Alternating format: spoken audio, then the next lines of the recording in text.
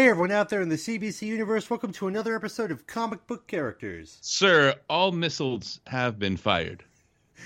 I'm your friendly neighborhood podcaster, Alfred.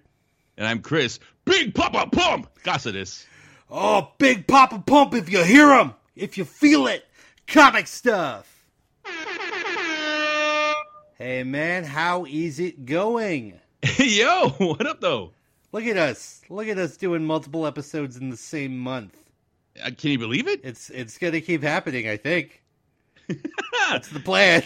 This sounds more like a threat, but all right. Yeah, a little bit of both.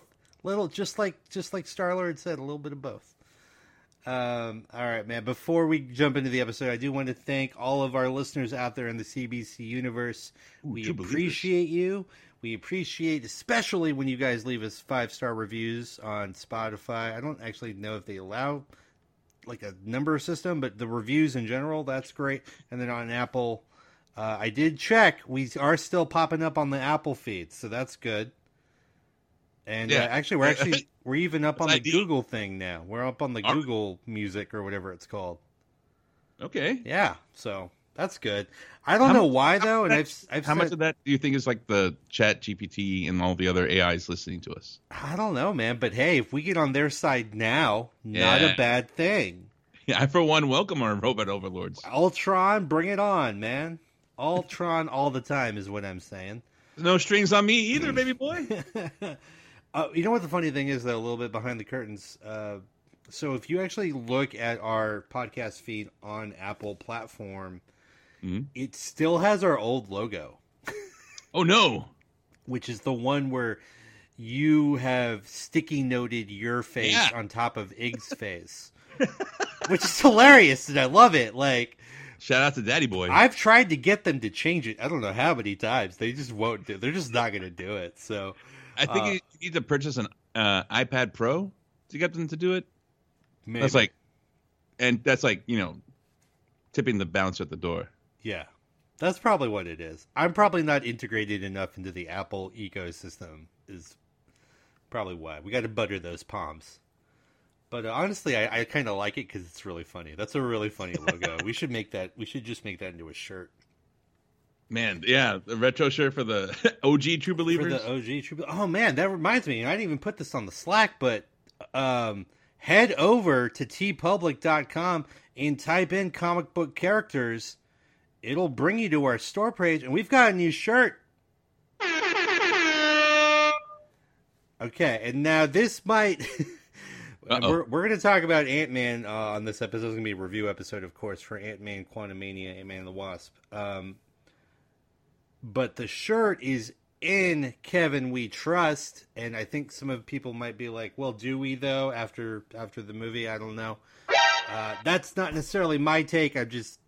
it had a precipitous drop in the second week, but we're going to get into that. But that does not take away from the fact that I think this was Chris. And I don't have this up, so if you want to look it up, I would appreciate it. But it's either the 31st or 33rd Marvel film. Oh yeah, I think it's 31st. 31st. I will definitely check on is it. Yeah. What I'm thinking. But regardless, 31 movies in a row debuting at number 1. You can say that this is maybe Phase 4 was the beginning of the downslide for Marvel Studios. That might end up being true. We don't know, but 30 plus films debuting at number 1, literally unprecedented.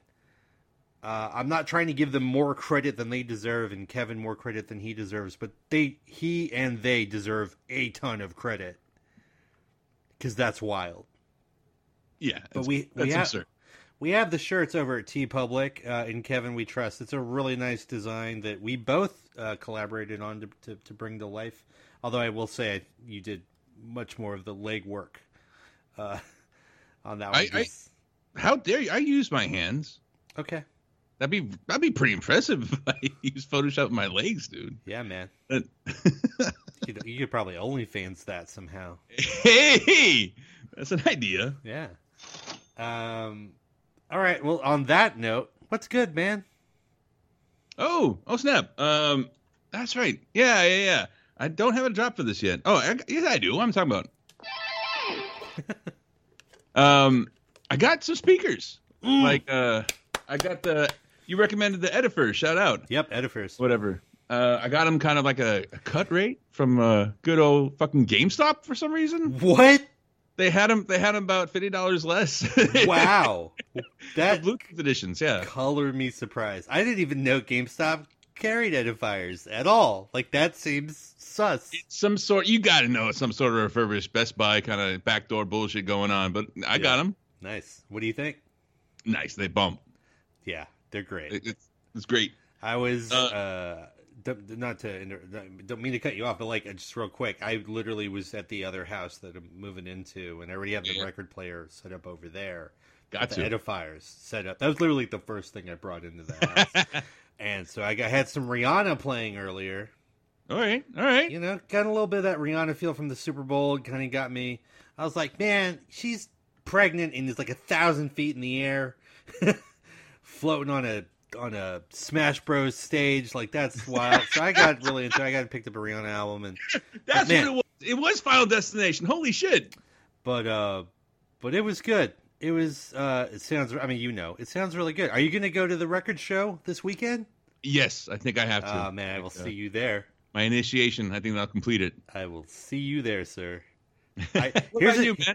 Here's a little tip. Here's a little tip. I'm going to go into what's good for me, but like, here's a little tip. And to all you record connoisseurs out there, I know that's not what this pod is about, but just let me give you a little tip, because this, I'm telling you, it gets overwhelming, and you just find too much stuff you like. So, kind of like going to Vegas. When you go to a record convention, you got to have a certain dollar amount in your pocket, in your mind, that you're going to spend. You know you're going to lose it. Like, that money's gone. Right. But you need to not have more than that amount of money on you.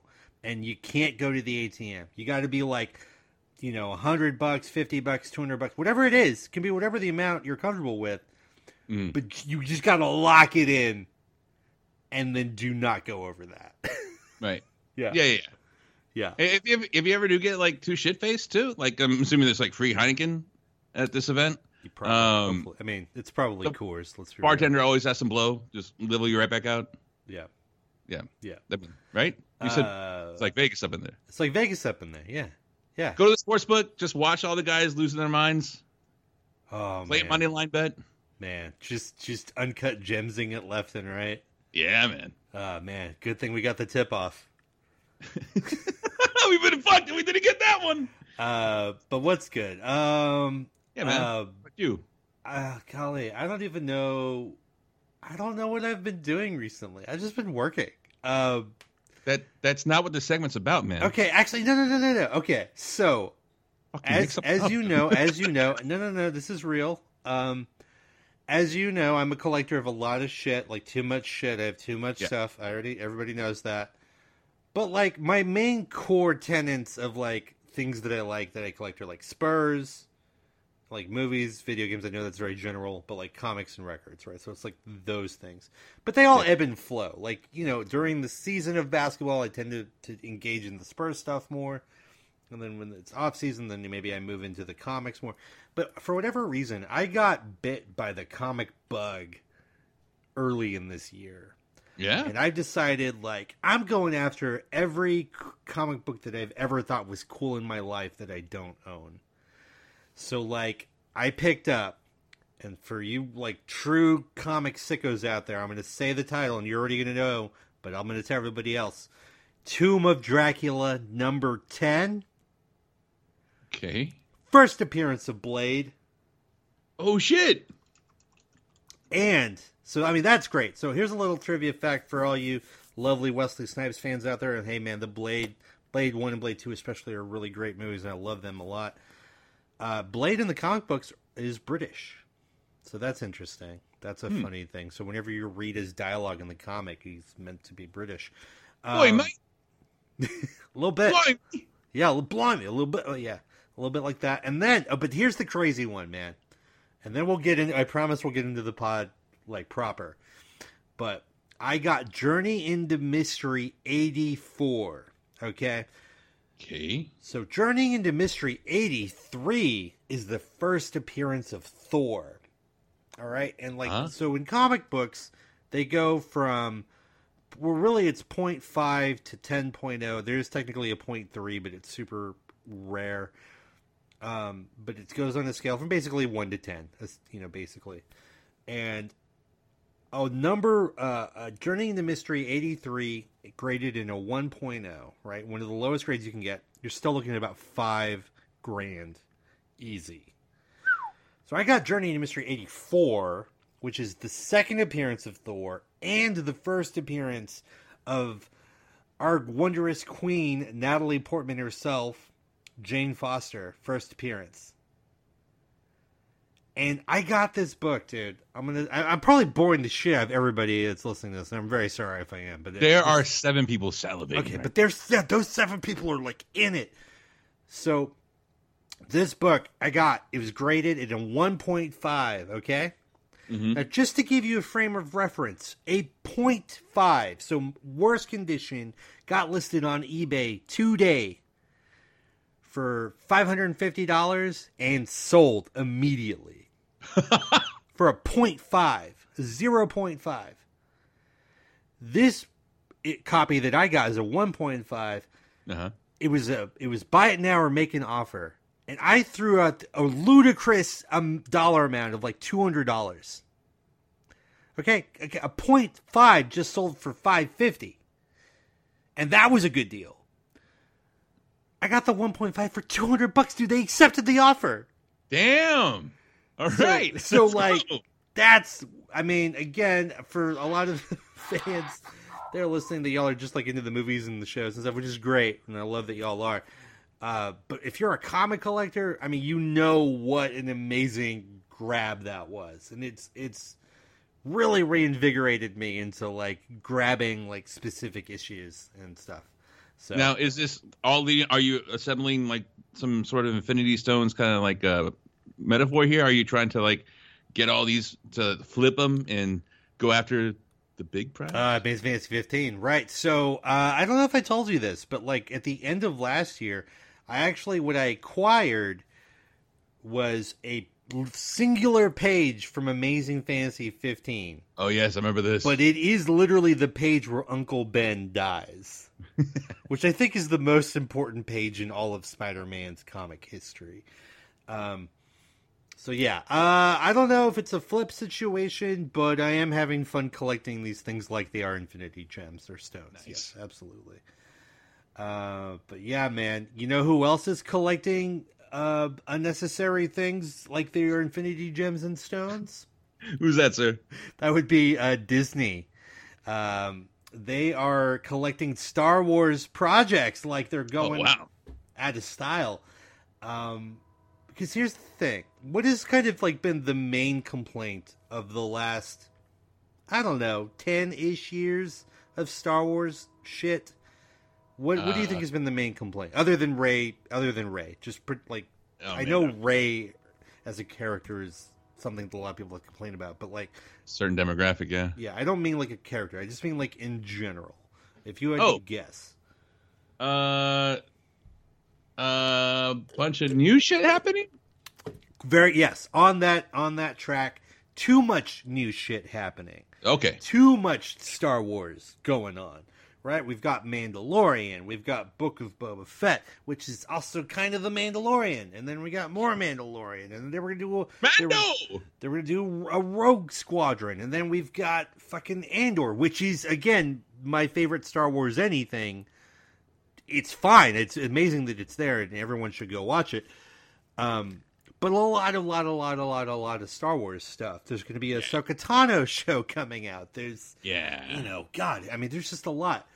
And so we all kind of thought, we were all under the idea, especially after like Solo, a Star Wars story, didn't do terribly well financially.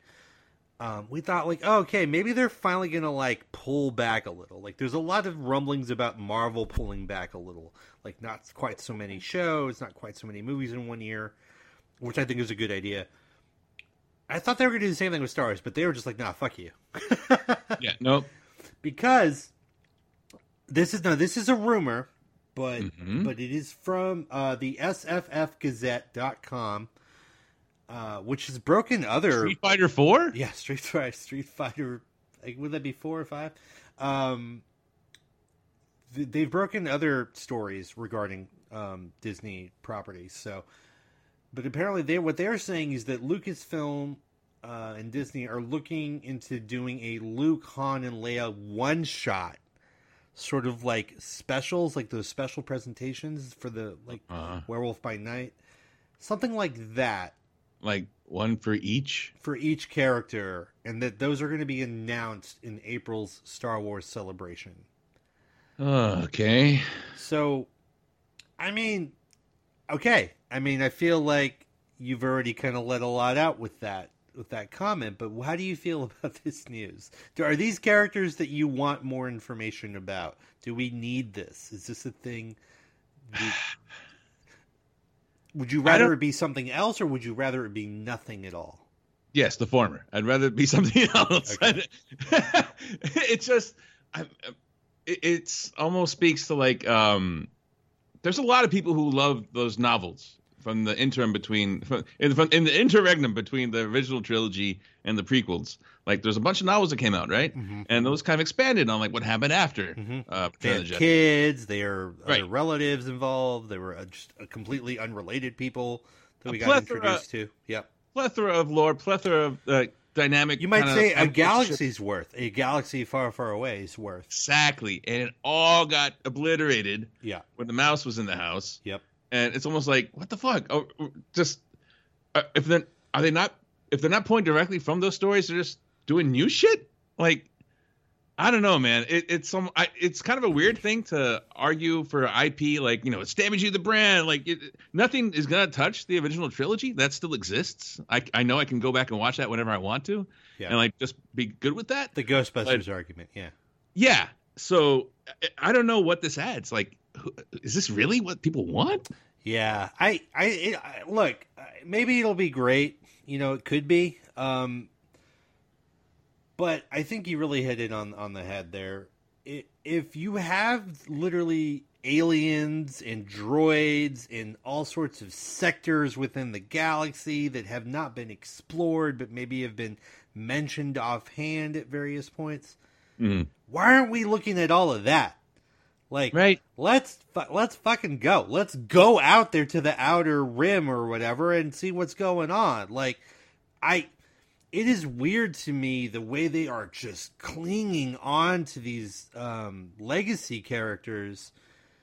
It's almost like, it's like that girl or guy that got away and you just can't stop thinking about them or talking about them. And your friends are like, Lucasfilm is chasing Amy? Yeah, yes.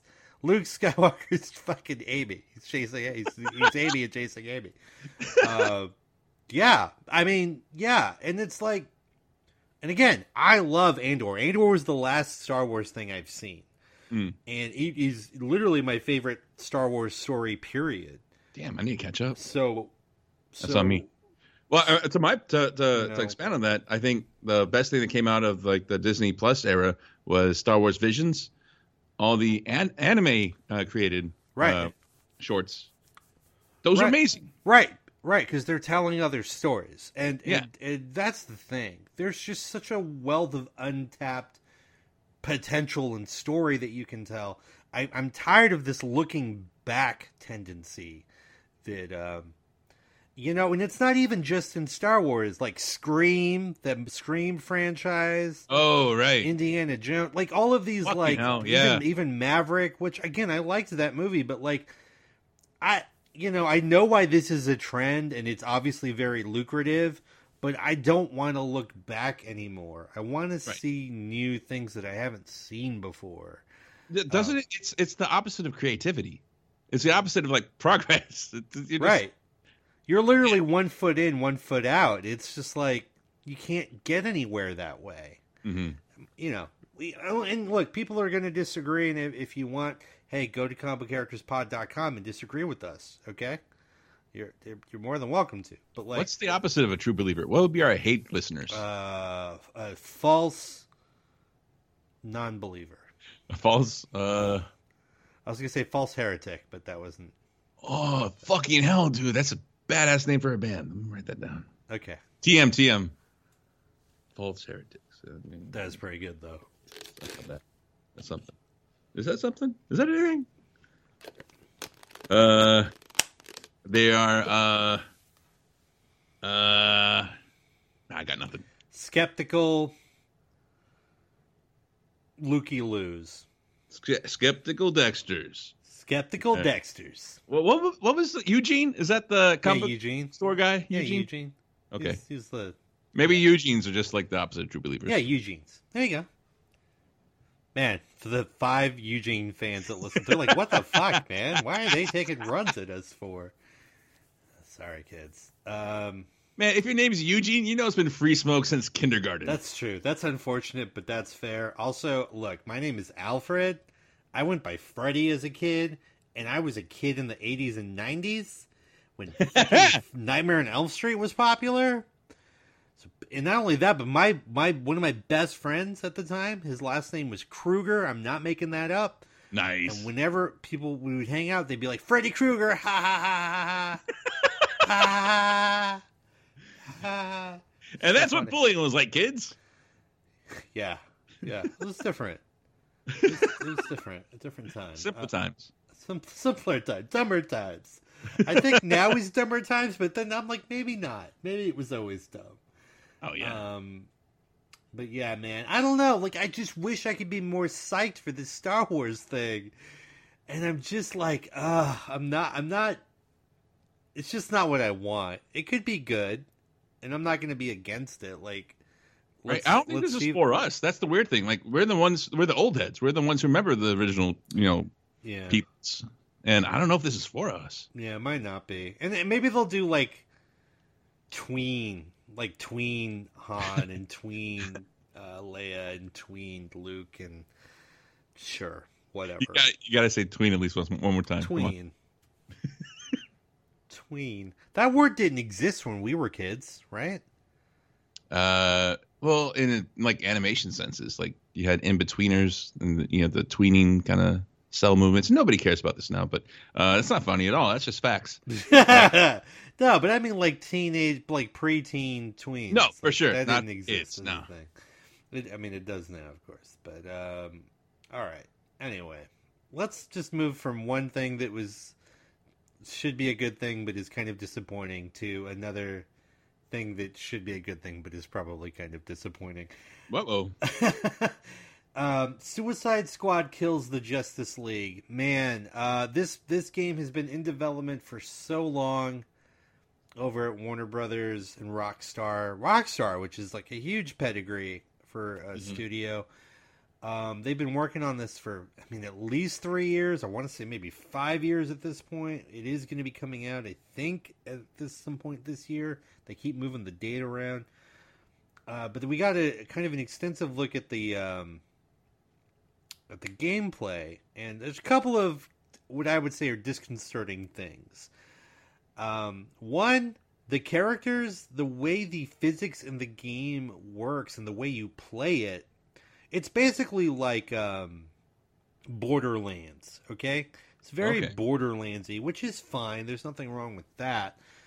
But you have a bunch of characters like King Shark and Captain Boomerang that just float in the air forever. It's weird the way the game plays. You basically jump up into the sky and then you shoot all the enemies and you just kind of hang out in the air.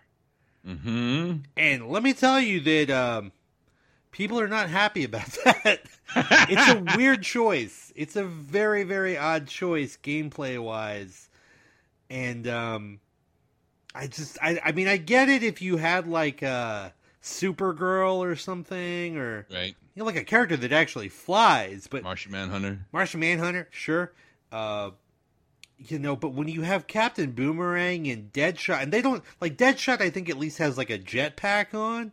So okay, I don't really remember him ever actually having a jetpack, but that's neither here nor there. But Captain Boomerang doesn't. King Shark sure as fuck doesn't. And they're just floating in the air, man. It's real weird. That's pretty wild. Quick correction. I think it's Rocksteady Studios. What did I say? Rockstar. Oh, I'm sorry. Rocksteady. Yes. Yeah. But no, I mean, you're not wrong. Still a pretty good pedigree. They made all the Batman Arkham games. Right. Like all the good Batman games. And this is supposed to be set in the same universe. Yeah, I did misspeak. So thank you for that. But, and then the other thing is, we just had this whole, kerfuffle, like, giant fumble of a game that was the Marvel Avengers game, which I actually enjoyed. Like, it's a single-player campaign. I think it's fun. But it was meant to be a multiplayer, always online, microtransaction bullshit game. And Fortnite? They're trying to Fortnite us? It failed so spectacularly that they've shut down the servers at the end of this year. Damn! They're shutting down the servers. You can still play the one-player mode, but you're not going to be able to do anything else other than that.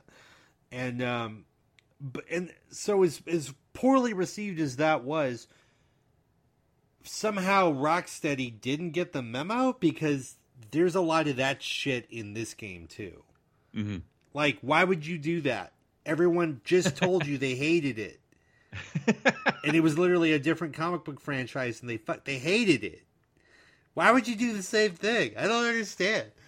This doesn't seem like a difficult decision to come to, or a difficult realization to come to, but here we are. There's still time to change it, I think, but that's the easiest thing to change too. Like, I'm fucking Overwatch changed like the whole thing from like the loot box system to the battle pass system for Overwatch 2. Mm-hmm. Apex can kind of move in and out of whatever it wants. Fortnite is, Jesus Christ, just might as well be Roblox right now with how much it's taken over. Yeah, that's the most fluid thing to change. So hopefully they do find a better way to like sap the willing of their money. Yeah, I don't know. Who do you want to play as though, if and when you actually do end up playing the game? So we got King Shark, Captain Boomerang, Harley Quinn, Deadshot. I think King Shark's the most appealing. Yeah. It sounds like I'm not gonna have too much control over the camera, so probably not Harley Quinn. In that case, I'll just do King Shark and just spam like him saying King Shark is a shark. Oh man, if he doesn't say that, 0. Fucking for real, right? Give it a 0. That'll be the big wheel winner of that week, of that episode. All right, it's back, my friend. It is probably, I really do think this is true, actually. Yeah. The most beloved segment in comic book characters history. Oh. It's time to sit back, relax, get a cup of coffee, get a slice of pie. Shit. My bad. In the casting corner. Oh, it's okay, man. Sometimes things get a little excited. I pushed the button early. Soon, baby. You get a little early. It's okay. No shame. All pleasure. All pleasure, people. No shame. Don't feel bad. You can only feel good for a little while. That's okay, man. We're taking what we can get in 2023. This is a huge casting corner. I'm very excited. I don't have a huge button. What button would you like for huge? I don't know. You can do. Let me see here. Maybe this one. Oh boy. Yeah, there we go. Stephen Yeun, man. Stephen Yeun. Yeah. From The Walking Dead, of course. Glenn from The Walking Dead is not joined. He is joined. He's in it. It's happening. Done Invincible deal. himself? What was that? Invincible himself? Invincible himself. This dude is all over the place comic-wise. I love it. That makes me think that he actually likes comic books and likes comic characters and stuff. So Stephen Yeun is joining the MCU, but more specifically, the cast of Thunderbolts. So I think the last casting corner we did actually was the Harrison Ford as Thunderbolt Ross. Oh, yeah. So that's kind of interesting. So now they've already added Harrison Ford. Now they're adding Stephen Yeun. Also, apparently, Thunderbolt Ross is going to be the President of the United States. So evoking Air Force One Harrison Ford. Yes, sir. Yes, please. Smart idea. I love it. I think that's really great. I think that's a thing that's going to really stick in people's heads and their minds. But we don't know who Stephen Yeun's going to be. But let me tell you what a little birdie has told me. Yes, sir. And if this is true, now this doesn't come from the source that I normally have whenever I drop these things, and I'm like, this is probably it. This is a different person, and honestly, they're like, look, this is probably not going to end up being true, but I just wanted to pass it along. Steven Yeun as the Sentry. Oh shit, Sentry? Yeah, Sentry. Which for those uninitiated that are listening, the Sentry is basically Superman. Yeah. In the MCU, and also has like a split personality situation going on, and it's a very interesting character. Not that it matters. It's a Caucasian blonde dude in the comic. They of course can change that. That's no. Put him in whiteface. Oh man, and a wig, make him look like Fabio. Oh, I like that. But look, they could do they literally can change it, do whatever. It's fine. But the idea that Steven Yeun would be Sentry is really like out of left field for me. I was just like, oh, okay. Again, ever since the whole Heath Ledger Joker situation, I've made a vow, a solemn vow, to never judge a casting until I actually see it on, like on film. Right. So maybe that's really inspired casting. We don't know, of course, that he's going to be Sentry. This is just a thing that's floating around. No. Fuck that. Say it with the chest. We, Comic Book Characters Podcast. You're saying right now, breaking news. I don't have a breaking news thing. Steven Yeun has been cast as Sentry. Oh man. But I mean, he definitely is in the movie, so that's really cool. I've really liked Steven Yeun as an actor. He was in this other film project called, I think, Mayhem, that was kind of fun. Oh, yeah? It was a little bit like Office Space meets like Dawn of the Dead. It was pretty interesting. All right. Yeah. So, Shaun of the Dead? Sort of, but like not as funny, like more aggressive. But like in a fun way, but just... All right.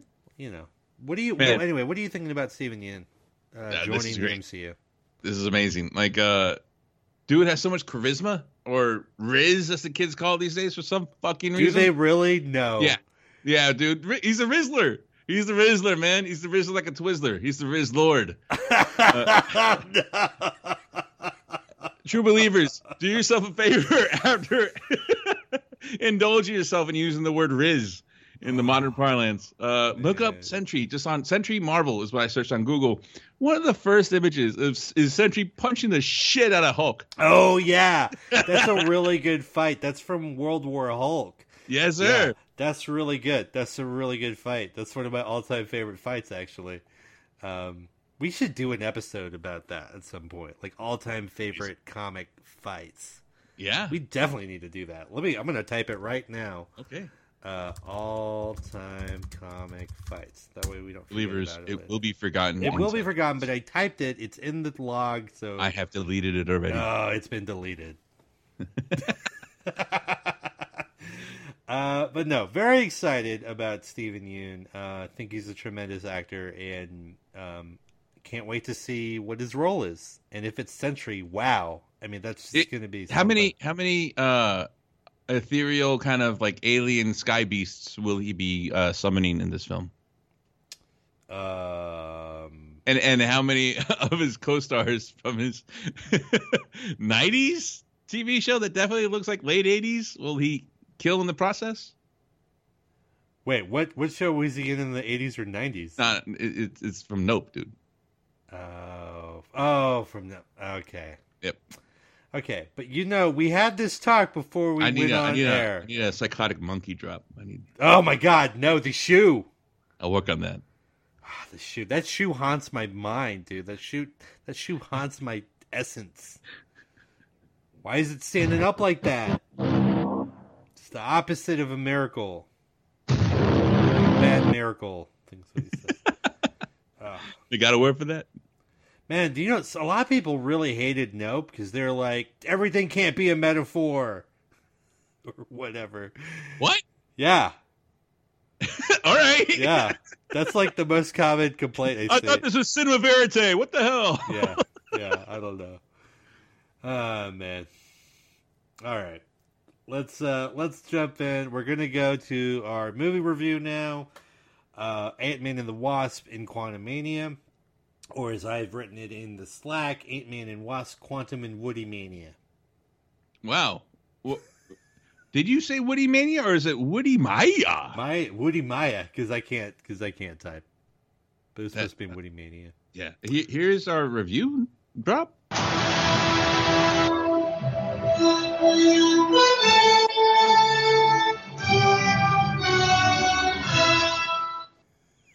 I love it. I'm going to make a suggestion. And Did it cut out? No, it's fine. But yeah? I think there's a version of that somebody plays like on the recorder. And if we can find that clip, I think that's what we'll go with. But we'll see. Or maybe we'll just make it on our own. We'll do it ourselves. Right? We'll just like Thanos. Fine, we'll do it ourselves. But yeah, we're going to do a review for Ant-Man and Wasp in Quantumania. Just so everybody knows, anybody who's not initiated, who's new to the pod, thank you for joining us. This is a spoiler-filled review. We're not gonna hide anything, cut corners. We are going to talk about the film openly.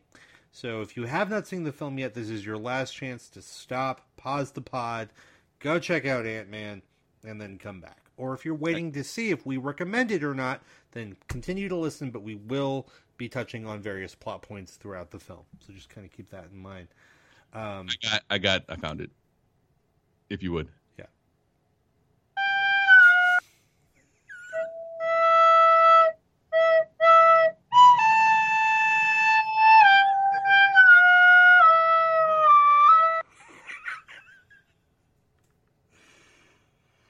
Oh, that's so good. That's good. We got to keep that. That's got to be it. That's got to be it moving forward. Nice. All right, man. I mean, that just like, I don't know. I'm so hyped now by that sound drop. It's almost like it's back in 2022, and you know, Born Pink just dropped.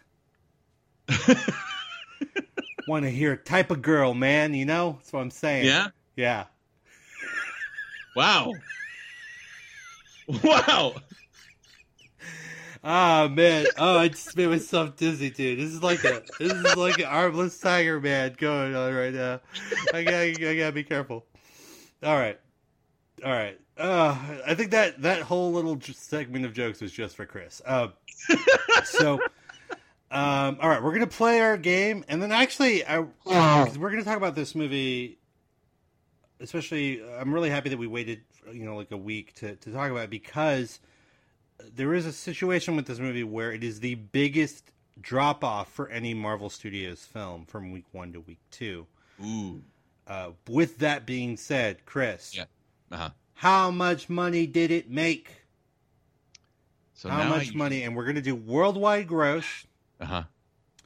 It has been in cinemas for 10 days. Okay.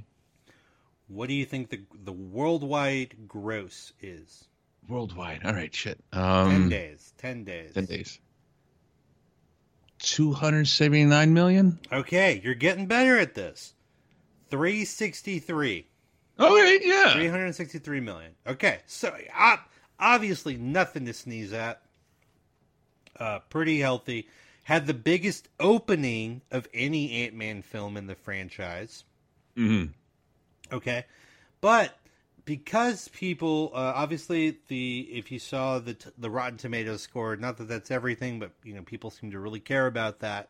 The pre-release of the film, the critic score was like in the 60s, and then the 50s, and then the high 40s. And people were like, "Oh shit, is this movie not good?" And then it was like a point above Eternals, and people were like, "Oh my god, is it really not good?"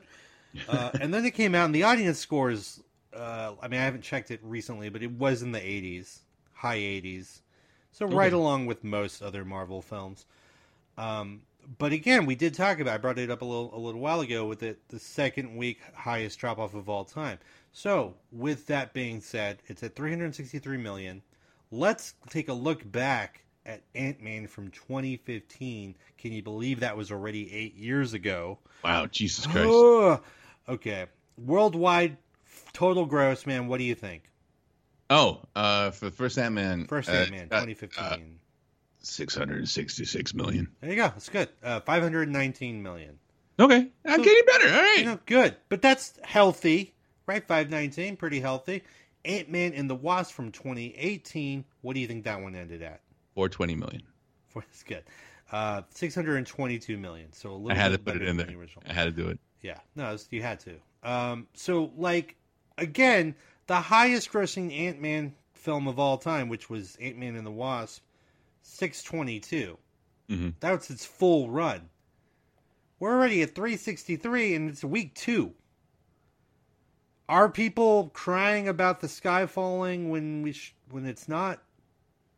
Do you think Ant-Man and the Wasp: Quantumania is going to ultimately be the highest grossing Ant-Man film, or what? What do you think's the story here? Man, so usually a typical theater run is what, a month and a half almost? That's usually about 5-6 weeks. Yeah, I mean it used to be like 3 months, but yeah. Since it's got the plus now, I don't know how fast they're gonna ship it back over there. If we got like at least 4 more weeks though, if we're halfway there, I don't see.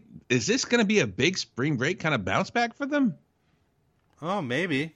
Right, we've a couple of weeks away. Yeah, but then you're spending more on marketing to like go back and see it. It's Jonathan Majors is good. It might peak out about 500. That's where I was thinking too. 500, which again, $500 million. Like, right? What are we talking about? These amounts are ridiculous. What are we talking about here?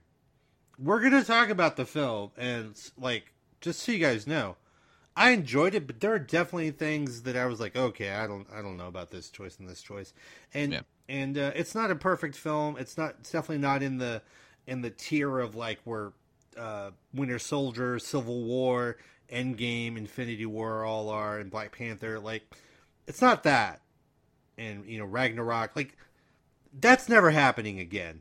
Spoiler alert to everybody out there. Even though I don't care how much you love comic book movies, we're not getting that again. That's the fucking murderer's row, dude. Yeah. We had like 6 or 7 movies back to back to back to back that were like the greatest comic book movies of all time. That's true. Like, that's not going to happen again. Even Kevin and Marvel, they're not going to do that again. It's not going to happen. It's like statistically almost impossible. So, I mean, I'm happy we got to live through it and we got to enjoy it.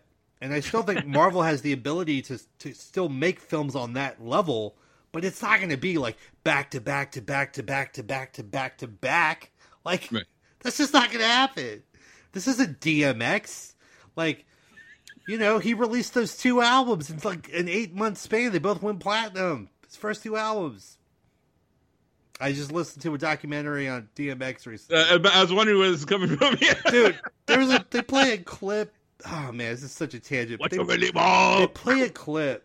He died when he was 50, and they played a clip from an interview when he was 50, and he was talking about how when he was 14, he was already in the rap game, and people were like, "You are legit very good at this." And he had this mentor, this dude named Ready Rock.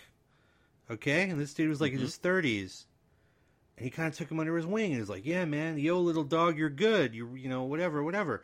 And then one time he gave him a joint, and like DMX was like, "Hell yeah, man, hell yeah!" And then what am I smoking? This tastes pretty good. He smoked the joint, and then they told him, "Ah, man, that joint is actually crack. It was laced with crack."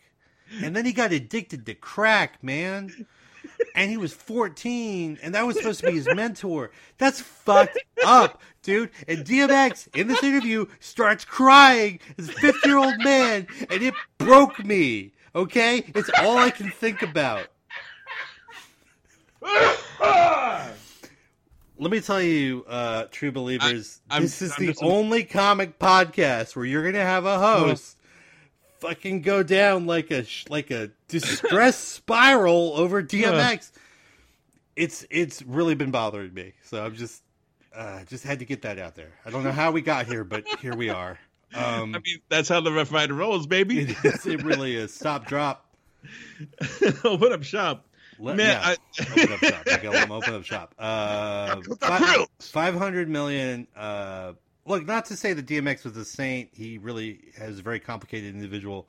But go check out some of his interviews, man. It's wild stuff.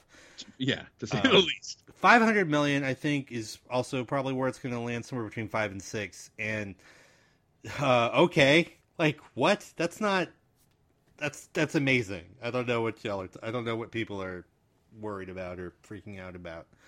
Now, granted, it's not a perfect film, and we're going to get into that, but we got to do that our way, which is through our segments, and we're going to start with the first one, which is Excelsior. Excelsior! Oh. Thank you, Stan. Always a big fan, of course.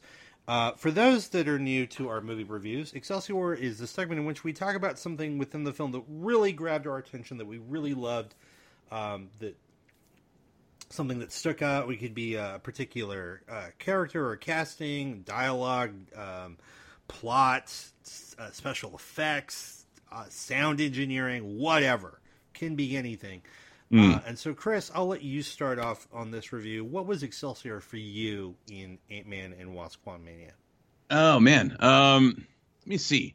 I think the thing that stood out to me immediately was, and it was like the cruelty of, like, everybody dogging on them. But the ants, man. Like the nanomachine and enhanced ants or whatever it was that got sucked into the... So you're Hank Pym. You just fucking really love ants. I'm an old curmudgeon who just wants to fuck around with his little biomechanical toys. That's why I wanted to.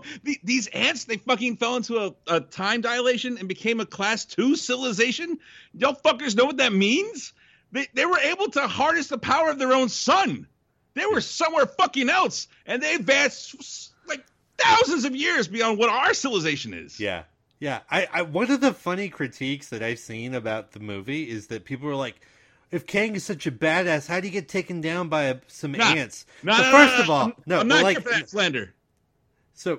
But I know you have thoughts and words, but I just want to say this. One, wasn't just some fucking ants. It was like a whole army of ants, like 1 million fucking ants. And also, like you said, thousands of years of evolution. Yeah. Like, yeah, man. Super fucking ants. These ants would have crushed Thanos in a nanosecond. Like, we didn't have them. We didn't have them for Thanos, but we got them now. My only thing is, well, shit, at this point, you got to trap the ants in the quantum realm, because if you can take them out of the quantum realm, they just solve all the problems. Yeah, exactly. Like, you just gotta pretend they stopped existing after the movie, or just like stayed in the quantum realm, which is what I think. Yeah. I think they just stay in the quantum realm because they're so evolved and smart. They're like, nah, Earth is bullshit, man. We're not. Fuck that, and which is right, of course. So they're just in the quantum realm to me. Let's be real. Let's be real. First of all y'all cowards don't even smoke crack. Rest in peace to the god, DMX. And y'all cowards didn't even play StarCraft. Oh, Zerg Rush doesn't. Should I get Lib on the mic, dude? She loves StarCraft. I'm telling you, moves Zerg, man. Zerg Rush. I'm telling you, it's a meme for a reason, baby. It works. Yeah, I don't know. But it felt the most like true to like comic book shit that happened. It did that, and yeah, that is something. I mean, it's not my Excelsior, but just in a general way, this movie is so comic booky. Yeah, it's in like, and well, I mean, I'm going to talk about MODOK at length, not even in this segment. And you're like, wait, but it sounds like you like him. Oh, I do. I'm going to talk about him in another segment. Spoiler. Yeah. But like MODOK is so comic booky, and like just so much of the weird dumb shit in this movie is so like a comic book, and I mean that in the best and worst way possible. It's like, right. It's however you look at it, but like it is what it is. It might as well have had like an ad for Yoo-Hoo or something on one of the pages. Right, or like that, or like the thing where like you where it's like you could have bought a copy of Hulk 181 for $10. Those little ads for some comic shop in fucking Missouri. Like the dialogue, even like the pacing of it, when Hank comes in and he's like explaining about the ants, and like Scott just kind of jumps over that dialogue. You know that panel is getting like occluded, or it's getting like stepped over by something else. Yeah, I could see it on the page. Absolutely. For me, Excelsior, we get to see another variant of Kang. We get to see Jonathan Majors as this particular Kang. I guess Kang the Conqueror. Also, I have a theory, but we're going to talk about that a little bit later. God, I hope I don't forget. But I do have a theory. What a revelation. I mean, we already saw him as He Who Remains in Loki Season 1. I thought he was so good in that. Mm-hmm. My God, this guy has a huge task ahead of him, especially based off the post-credits stinger. Just what a workhorse that he's going to have to do in this phase. My God, I don't know that even if I were like an actor or like a good actor that I would have agreed to do this. It seems a lot, right? It seems like a lot. But man, he was just so good. In fact, I would argue that Jonathan Majors took a lot of dialogue, which was, let's be honest, subpar or mid, as the kids might say. Ooh. And he just through the force of his will, like, made it better. And like I felt like a lot of times maybe the script let him down a little bit, but he was so good in it. He was exactly what I was hoping, and he crushed it. He exceeded my expectations. So I really enjoyed that. I love seeing Chidi in there from The Good Place. Oh yeah, Chidi. And that weird little alien. I think his name is Veb or Verb. Oh, the Holds dude. Yeah, the little Holes dude. Who, but by the way, is the voice of that character is one of the actors from the first two Ant-Man movies. He's like the Russian dude. Oh yeah. David. I don't know how to say his last name. It's like Dashman or Dashman or something. But anyway, real quick. That's Mulchin. That's Mulchin. I really need to learn how to say that because he's going to be in Austin, Texas. I think not this weekend, but next weekend. Yeah, you squaring up? Yeah, I think I might go. Might go be like, "What's up, him? man?" I'll be like, "I'll put some holes in you. We'll see what happens." That sounds super threatening, and I meant it just like a nice thing. No, I was taking a sip. So I almost killed you with my DMX reset, and then you weren't ready for that one. You weren't ready for it. Real quick little trivia. So at the beginning of his career, Peyton Reed, who's the director of all three Ant-Man films, by the way, he's only the second director in the MCU to do all three movies in a franchise. Full combo. Spidey's director was the other one. But Peyton Reed directed behind-the-scenes material for Back to the Future. And those efforts included Back to the Future Part 2, which, of course, from 1989. Early on in Quantumania, there's that moment at the dinner table with the pizza. Mm-hmm. And Hank, like, drops the little drop on him and, like, becomes a regular-sized pizza. That's a nod to Back to the Future Part 2 when they rehydrate the pizza. Hydrate level 4, please. And when I saw Ant-Man the second time, I was like, holy shit, that's from Back to the Future. Like, I saw it, and I was like, oh, wow, I wonder if that was on purpose. Turns out, yep, it was on purpose. Nice. All right, let's see. So I guess with that, let's go ahead and jump into our next segment, which is Bizarro. Look, it am our most famous superhero. Yes, it be Bizarro #1. Oh, man. Soundy is coming in so crisp and clean today. I hope I didn't jinx him, but, like... Don't do our this. Our little son, man. Look at him go. Such you talked earlier about the ants harnessing the power of the sun. Our son has harnessed the power of us. Wow. Okay. Anyway, Bizarro, for, again, any new listeners, is a segment in where we talk about things that didn't quite meet expectation or flat out were terrible. It's just things that we wish were different or better, or they made a different choice. But we try to put a productive spin, I guess is how I would put it. I'll go ahead and go first this time. Yeah. For me, it is very simply, and there's been a lot of news articles about this. In fact, some of the artists have come out, the visual artists, effects artists, have come out, and they've said they were really pissed because a lot of the top tier talent, because this movie was doing post as well as Black Panther: Wakanda Forever, and they actually were poaching and pulling the VFX artists from Ant-Man over to Black Panther to polish it up, which, we are going to talk about maybe in the next episode, like, what is the state of the MCU? Why are there problems? What are those problems? And I think we both have a lot of ideas about that. Mm-hmm. But we'll talk about that in a future episode. But I will say that, like, if you look at Quantumania, when we first see Janet, and then Kang crashes, and we see the quantum realm, it looks so big and expansive.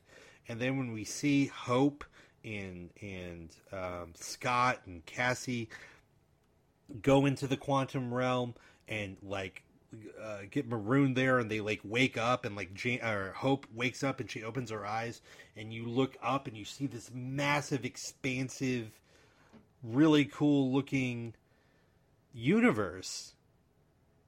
And then it just goes downhill from there. Yeah. To me. And that's because they had less people and less time to polish up and finish up all these special effects scenes. So, like, this movie, which has the potential to be so big, so expansive, and it is so beautiful in some parts, in so many other parts in the movie, in the majority of the film, I would argue, it's literally, like, a lot of the times, like, two actors on a physical stage on Broadway with, like, a matte painting in the background. Yeah. Like, so much of the movie feels that way. And all the Bill Murray stuff. It's just like, what the fuck is happening? Like, why? This would be out of place in nearly any Marvel movie to do it that way. But in a movie that is, like, you're establishing this giant world within a world in a universe, this, like, subatomic universe, and then it feels like everything has a 6-foot ceiling. Right. And it's so fucking weird. And it's so noticeable on a rewatch. Again, I've seen this film multiple times, so it really sticks out. And that was definitely a disappointment for me.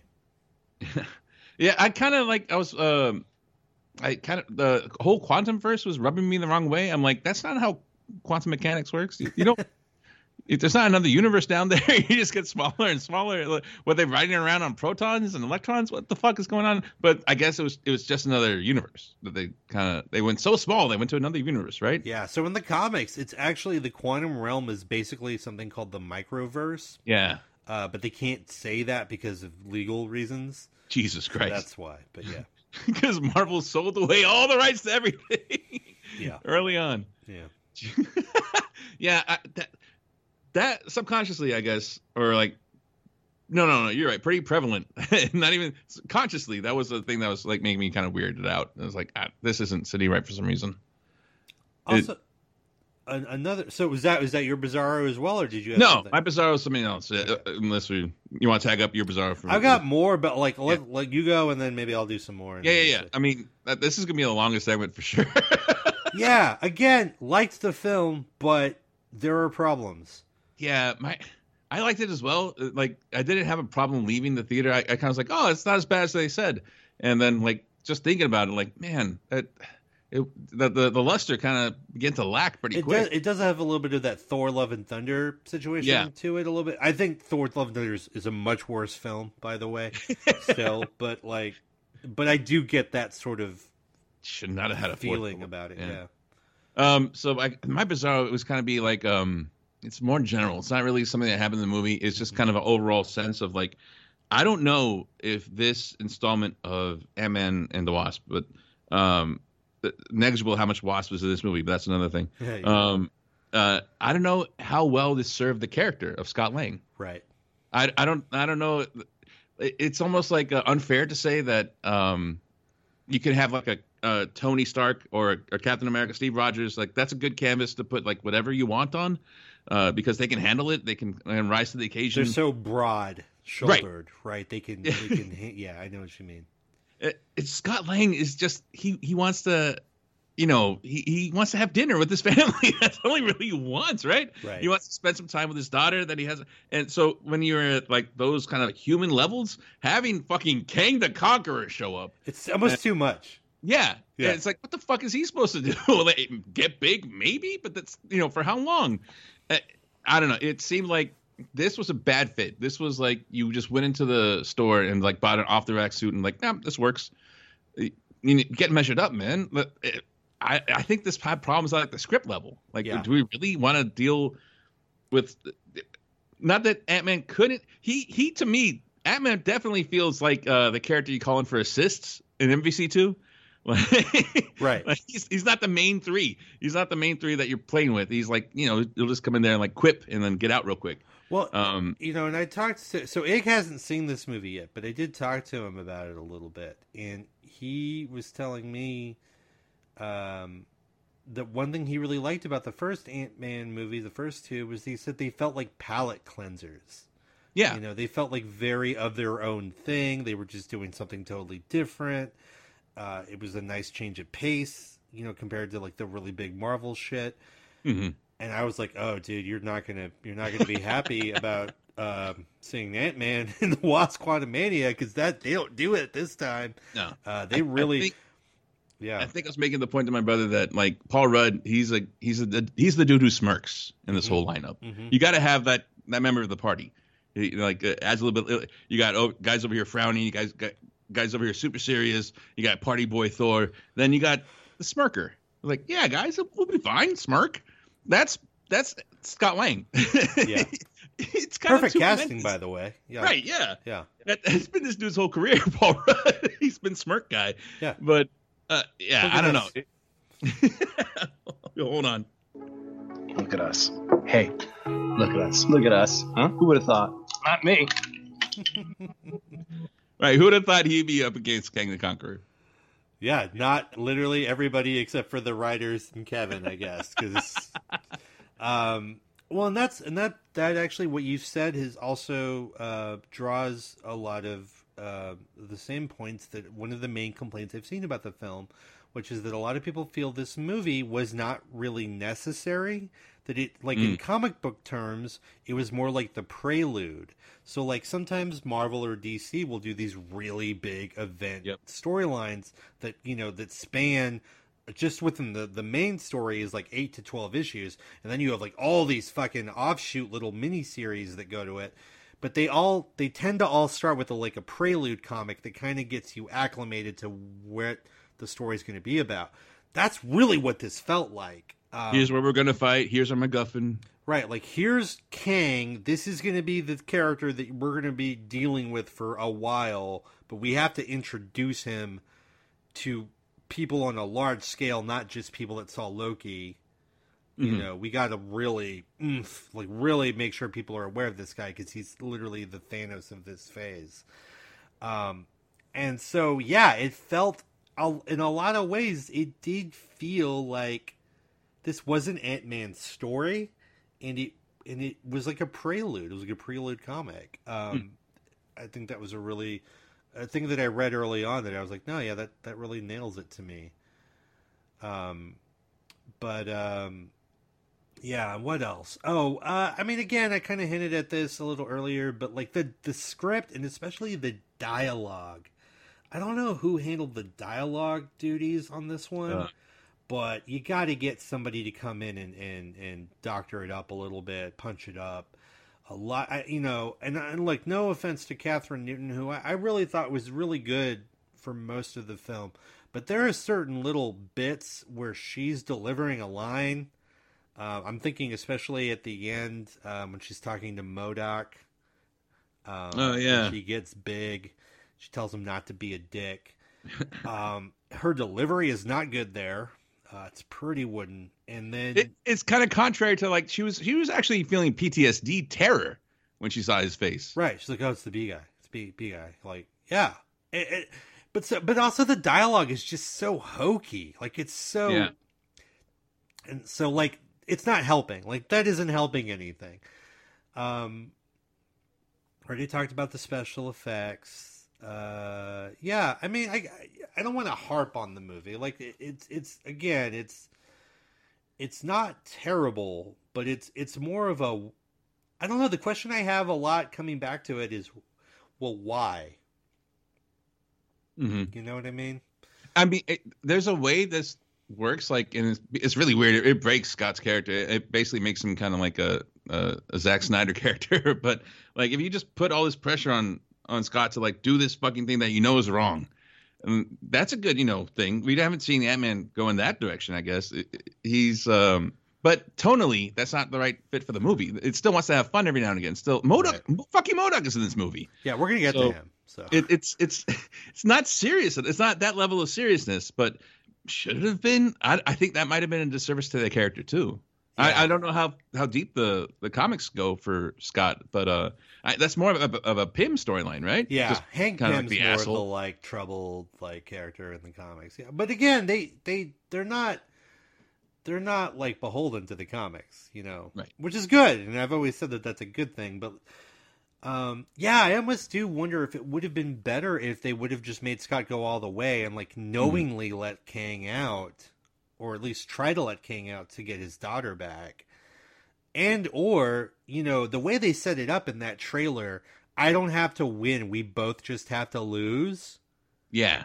I thought he was going to die. Yeah. And I would have been sad, but fuck, that really would have shown, oh, like, Kang's a real problem. Mm-hmm. You know what I mean? Like, you got to have an Avenger die to even nullify him. Maybe not even beat him, but just to, like, nullify him for a little bit.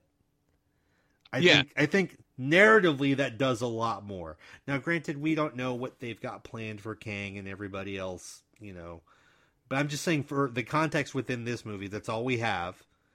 I think that would have been infinitely more impactful. Man, that should have happened like midpoint. Yeah, and then it should be Cassie and Cassie Hope. and Hope trying to figure out what the fuck to do. Yeah. Also while grieving. Yeah, do it.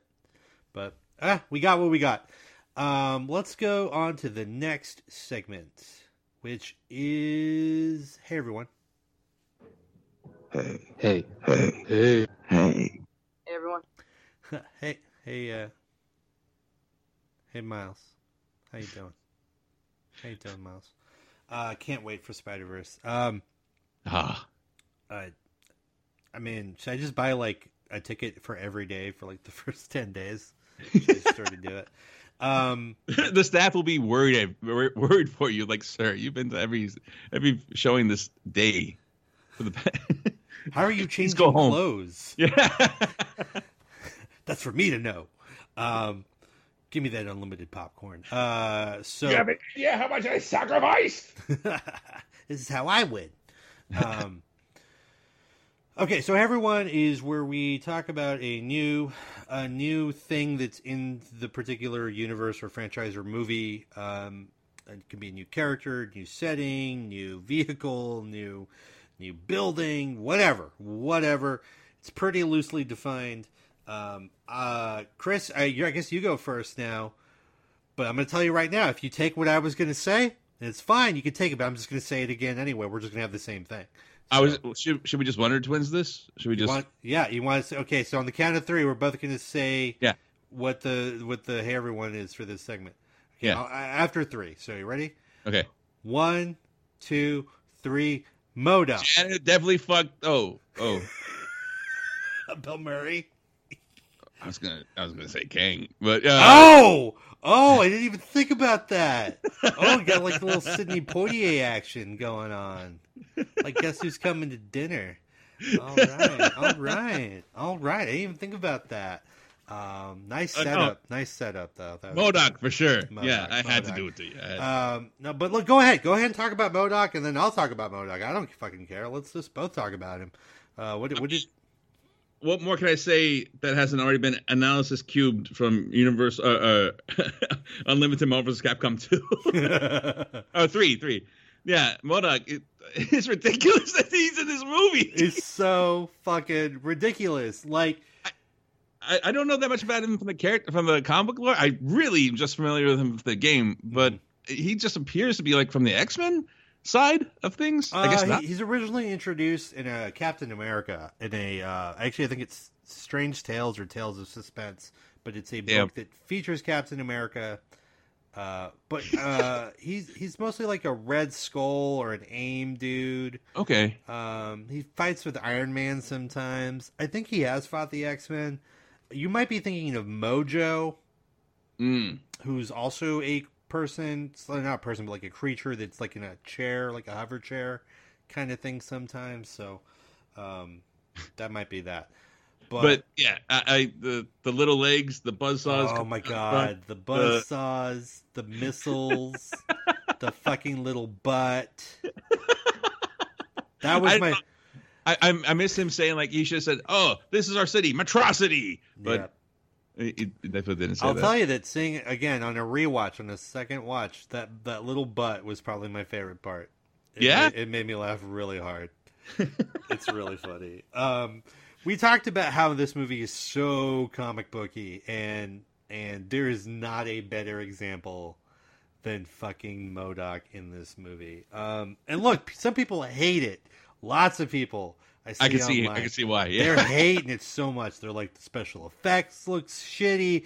I'm gonna actually go on record here and say I'm entirely sure, put my name on it, it's all intentional. They're making him look dumb and goofy and kind of bad, all on purpose. They could have done whatever. That's the main character of the fucking movie. You don't think they would have put extra money and people on that? They definitely would have if they wanted to. They just didn't want to because that wasn't the point. You got to make him look dumb and goofy like in the comic and in the video game, and they fucking nailed it. Yeah. And my God, Corey Stoll, thank you so much for like being in this and they didn't have to do it that way. They could have made MODOK whatever, but they worked it in. And let me tell you, I found this online. According to Peyton Reed, Corey Stoll agreed to reprise the role of Darren Cross for two reasons. One, he loved the Ant-Man cast, right? Like the cast and production. Ant-Man cast and crew. But more than that, he's a huge comic nerd, and he fucking loves MODOK. Oh, shit, that's awesome. And he was like, oh, I'm doing this. Like, and that means everything to me. I didn't know that until literally today. But if you go back and watch Ant-Man and Wasp: Quantumania, look at how much fun Corey Stoll is having as he MODOK. definitely chews up whatever scene he has. Every single scene. The spoilers, the death scene. Like it's like fucking like out of a Humphrey Bogart like neo-noir crime film. Like you know what I mean? Like it's just so overwrought and just. It's like, I think it's the end for me, or it's not looking good. Yeah, it's not looking good. It's not looking good, Sam. It's getting real dark. Like it's just so ham-fisted. Holy shit! But I loved it. Oh my God, that was like literally MODOK is the highlight of the film for me. I only reason I didn't bring him up for Excelsior is because I knew we were going to talk about him here. Yeah. Does Kang kind of name drop him like this? Mechanized. Oh no, it's Bill Murray, right? Yeah, it's Bill Murray that says it first. Yeah. Mechanized organism. And then Ant-Man, it's actually MODOK. My God, man. Such a easily, I would argue, the goofiest, dumbest thing they've done in the MCU so far, and maybe the best thing they've done. It's so. If you love MODOK from either the comics or the video games, I don't know how you couldn't have loved this. Right. I mean, I know that there was that Hulu stop motion animation show with Patton Oswalt, and I enjoyed it. I enjoyed that. That was really weird, and I enjoyed it. But man, this was just perfect. Like I literally don't think they could have made a better choice with any of it. So yeah. This is slightly related to Hey Everyone. So in this movie, we actually, I think, mentioned her a little earlier, Catherine Newton as Cassie Lang. She actually took the place of Emma Furman, who was Cassie Lang in Avengers Endgame. Like when Scott gets out, he sees Cassie. Cassie's all grown up, and he's like, "Oh my god!" It's a very touching scene. Not the same actress as the actress in this movie. I thought Catherine Newton was really great. I thought she was very expressive. I thought she felt like an actual teenager most of the time. Mm-hmm. Chris, you could speak to that a lot more. You see them a lot more than I do. How did you feel? Did you feel like her performance was pretty good? Yeah, the whole kind of nah, you're not doing it. Ideals, live and die for ideals. Oh wait, no, it hurts. It hurts. Yeah, that's definitely a teenage thing to do. Yeah. She played all right. Like you said, I think the major thing that kind of hampered any kind of enjoyment on her side was the script. Mm-hmm. And I don't think, and look, she's young. She's still got a lot of acting to do, I'm sure, in her life, and I imagine she's going to get better and better. But unlike a Michael Douglas, for instance, or a Bill Murray or a Michelle Pfeiffer, which can act their way out of anything, she doesn't have those reps yet, So if the script is weak, it's going to be harder to pull it up for her compared to like those more seasoned actors. I feel, but I again I try to be understanding. So it's like was her delivery a little wooden on the don't be a dick? Okay, yeah, it's a little stiff. That's okay. I mean, it's mostly the script's fault there, but no, I think in a lot of it, she had a lot of precociousness to her, which is what that character needs, I think. Mm-hmm. Another thing that was new that we can throw into everyone here, real quick, is the idea and the visualization of the multiple possibilities all at once thing with Scott and Hope. Oh yeah, I thought that was a very interesting visual scene, and I really liked the way they did it. I thought it looked really cool. I love how the Scotts mimicked like those ants that build the builder ants. Yeah.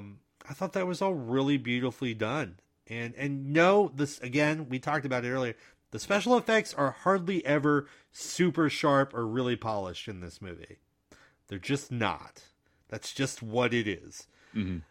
But from a thematic and from an idea standpoint, I think that scene is really great. Huh. I wonder though. Is this the thing that's going to make the VFX houses like unionize? Yeah, maybe. I mean, it's been a long time coming, but in the long run, that's probably a good thing. I mean, it's a good thing. Definitely better. Yeah. Yeah, it's gonna suck for a little probably in the transition, but I think it's gonna be a good thing. And yeah, man, and also, again, we're not actual shills for Disney and Marvel. Like, they've got the money. They need to not fucking do this. And we're gonna, again, future episode, but we're gonna talk about why we are where we are with Marvel Studios and why we're running into these problems. We're gonna tease it. We're teasing it, but we're gonna do that in a future episode. But yeah, I do. Again, now I will say this: I did enjoy the movie a lot. We've obviously talked about a lot of the problems with the film. If MODOK is not in this the way he's in it, ooh, oh my god, dude, this goes to Yeah. Maybe the worst Marvel movie for me. Like, it drops so far. MODOK's doing so much heavy lifting in this movie for me, but I love it and I don't care. Like, that's totally fine. Mm-hmm. Thank you. Thank you for the MODOK, and it's fine. And also, I think it was smart that they killed him off, because as great as he is, you can't have too much of that. No. Like, this is the perfect amount of MODOK, and it was exactly the MODOK that we needed and wanted. You just couldn't do it any better. Just like in UMVC 3, you sub him in because you want to get your main character to heal back up, and he's just going to eat it. He's going to eat all the hyper combos to the face. Right. That ginormous face. That's what it's for. A ginormous ass face. What I said when I saw it, when he like his little helmet thing flipped back, I was like, ah, shit, it's like my face. It's like my face, my big ass head. So, yeah, I felt represented and seen on screen for once. You know, that's important. about representation. It's really important. Yeah, we talk about representation. All right, so it's strange for me and MODOK for you. Yeah, I think that's right. Yeah. All right. Is the so we did, because I just got to keep track here. We got Excelsior. We did Bizarro. Uh-huh. We did Hey Everyone. Now we've got Ow. What If? What If? All right, and What If? By the way, that sound drop, it's pure gold. It is the MODOK of sound drops, and What If is where we kind of pontificate a little bit. We think about, like, you know, what could be for the future in this franchise or character, or maybe what choices could have been made that were different, that would have altered the final product, so to speak. So I guess I'll go first. Technically, you went first last time, even though we both said the same thing. Right. So my whole thing is, what if, what if they didn't do that? What if they didn't take all of the top tier visual effects artists off of the movie and let them work on the fucking movie? God, like, that's a weird move. It's really annoying because here's the thing. That's my catchphrase, I guess. But here's the thing. The movie looks like it's shot on so much green screen. It looks like it's shot in the volume so much. Yeah. And we've talked about this before. I think the volume is great, but you can't rely on it too much. And the green screen is great, but you can't rely on too much. Like, some of these shots in this film, I'm not joking, were reminded me of Spy Kids, like 3D or whatever that fuck that movie was from like 2002. Jesus. But yeah. Oh no. Like, it's not that much better in some parts, and that's not good. That is not good considering where we are in time and how far we've come along with how visual effects work. So my big what if is, like, what if they hadn't done that? What if this movie looked like the movie that it was budgeted for? And what if Marvel and Disney quit overextending themselves so that, like, they could just do one project at a time or whatever? Stop doing 3 or 4 things at the same time. Right? Yeah. What are you doing? Don't do that. But they're like, but billions can be made. Well, yeah, I get it, but, like, how many billions do you need? Really? Can we just do 1 billion at a time? It's fine. You're still gonna get the money. You just gotta wait a little longer. Oh man, I don't know. So that's me. That's my what if. What's your what if? All right. Okay. So my what if is God. Is it back to the ads?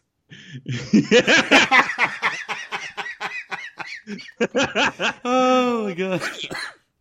We get Hank Pym, like, not just walking casually with his ant surrounding him, but like riding an ant, kind of like, you know, like standing up on top of the ant, but like riding it with holding on to one of its antenna or something. Right. And then also we see a huge onslaught of these crazy techno ants coming through, and but then we hear and fucking Luis is here too. With the van. Yeah. He was sorely missed. Yeah, Scotty, what happened was I was listening to Morrissey on my AirPods. I was going to deliver another pizza to you guys. So I was like, hey, why not? And I got sucked. I'm down here now. I got chilling with these ants for a while. I'm mad old and wise now, man. But the thing is, like, we're going to fucking kill Kang. Just like that. Yeah. That 100%, this 90% on Rotten Tomatoes, it would been amazing. Oh, yeah. And not only that, MODOK would have had a challenger in the film for, like, best fucking thing in the film. Yeah, that's absolutely brilliant. I completely agree. The only thing what I would say is that, well, I mean, obviously that didn't happen, but, like, why have we not gotten a Luis Marvel Cinematic Universe recap short film. Literally just do an hour of him recapping everything up until whatever point. So easy. Just do that. My God, you could charge, I swear, you could tell me it was 45 minutes and you could charge me a full movie theater ticket. I'd be like, yes, I have to see this. Here's my $15. Just let me see it. Let me see it. I don't know why they haven't done that or why they haven't made a thing and then put it on Disney Plus. They would get like 1 million. TM, Kevin. Kevin's assistant that we know listens to the pod. Yeah. Let us in. But like you would get 1 million like Disney Plus subscribers just off of that announcement alone. Real quick, I forgot to mention this in Bizarro, and I'm going to be mad at myself if I don't mention it.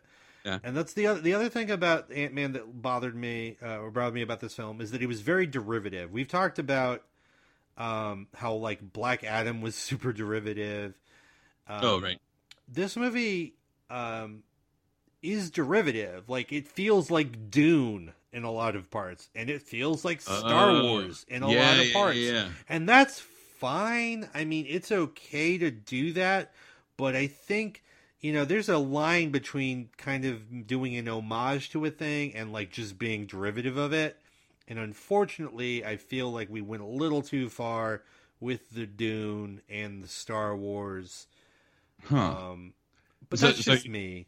You're saying this was like a C-level tranche, like in the AAA tranches. Yeah. They bundled it together. Yeah.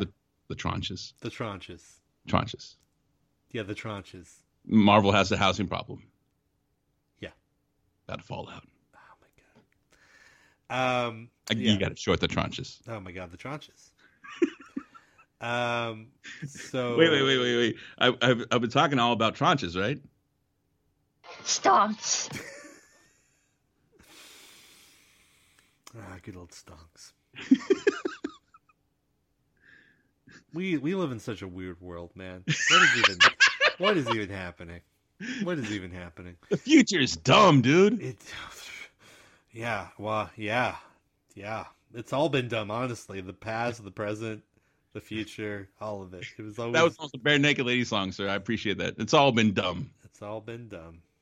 Do. All right. So that will bring us to our last segment for our review, which is the actor audit. Oh, shit, son. I forgot all about that one. Let me find out. I have it right here. Yeah! All right. As Mr. Sunday's Movies would say, it's the scariest time of the year. And, of course, we're talking about tax season. Allergy season. Oh, allergies. That's good, too. That's in Texas, that's a real thing. Yeah. I haven't been able to breathe properly for like a month, so that's great. I can't hear it in my right ear. It's a whole mess. You got to love it. It's a whole... Like, why am I here? It's miserable. So actor audit is where we take a character from the film that we're reviewing and we think, what if they fired that actor?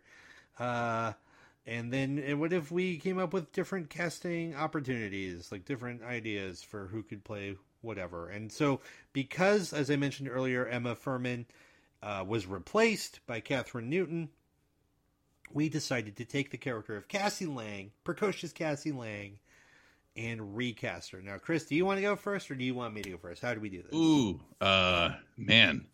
I don't know. Give me a rating right now, like 1 to 5. How, and 5 being like the weirdest, like this is Bat Country. How weird are your picks? My picks are they're not very weird. They're not very weird. I would say they're not that weird. I'm sitting at like a 2.5 maybe. Like these picks aren't bad, I don't think. I'll go first if you don't mind. Okay. Yeah. Yeah. So first up, all right, we got rid of Catherine Newton because she had already allegiances to General Mills, Fig Newton tie-in. Can't make it happen. All right, I got this actress. I was gonna say it's because she spells her Catherine with a Kathryn, like a sociopath. With a Y and 2 N's, but not where you think? Yeah. All right. No, this actor hitting super hard right now. You knew her from a previous prestige TV franchise. She's now killing it in another prestige TV franchise for the same company. It's Bella Ramsey as Scott's daughter, who I definitely know. Cassie Lang. Yeah, Bella Ramsey. Okay, Bella Ramsey. All right. What is she in before? You said she's Game of Thrones. She's a little Mormont. Oh yeah, and she's in she's currently Ellie from The Last of Us. Last of Us. Yeah, a lot of rave reviews on both parts. Yes, sir. And I really need to get through that Last of Us. I still need to finish that first episode. I don't know what I'm doing. What am I doing? I know what you're doing. You're postponing like the existential dread that comes from the first and the second episode. That's probably it's a lot. Dude, that first 30 minutes of the first episode was a lot. I just don't even know if I have it in me to watch it right now. I don't know. I know it's good. I know it's well done, but like it's very good. Yeah. Some stories, man, I don't know. Anyway, okay. I think that's a perfect choice. She's a little bit undersized, but I mean, for an Ant family, right? Hey, yeah. I mean, for the small guy. Didn't stop like Anna Kendrick, so you know. By the way, younger Anna Kendrick would be my first choice if she were not 35 or however old she is. Scott Pilgrim, Anna Kendrick, sure. Yeah, I think she'd be great. So my first choice is also from a TV show where she's gotten a lot of I would say good buzz and mostly positive review, and that would be Peyton List from Cobra Kai.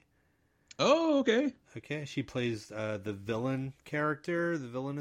I'm trying to think of the character's name right now. It's slipping my mind. Johnny. It's Johnny.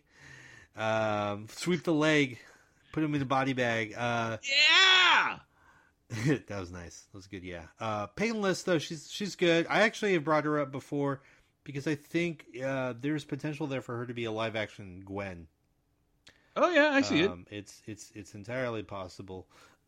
Again, I don't know when and if or where they are going to ever do a live action Gwen, but you could do worse than Peyton List. Yeah, that's pretty much it. Okay. She's got a lot of good physicality, and she's shown a pretty good range of acting ability. A little over dramatic at times, but that's what Cobra Kai is. So, all right. What's your second one? To tag them on that, if you want drama. If you want acting ability, yeah, let's stay in this HBO lane. Okay, and tap Prestige. Sydney Sweeney. Okay, can you from Euphoria? Oh, from okay. White Lotus season 1. I have not seen White Lotus. I am familiar with Euphoria as well. Okay, what made you decide on her?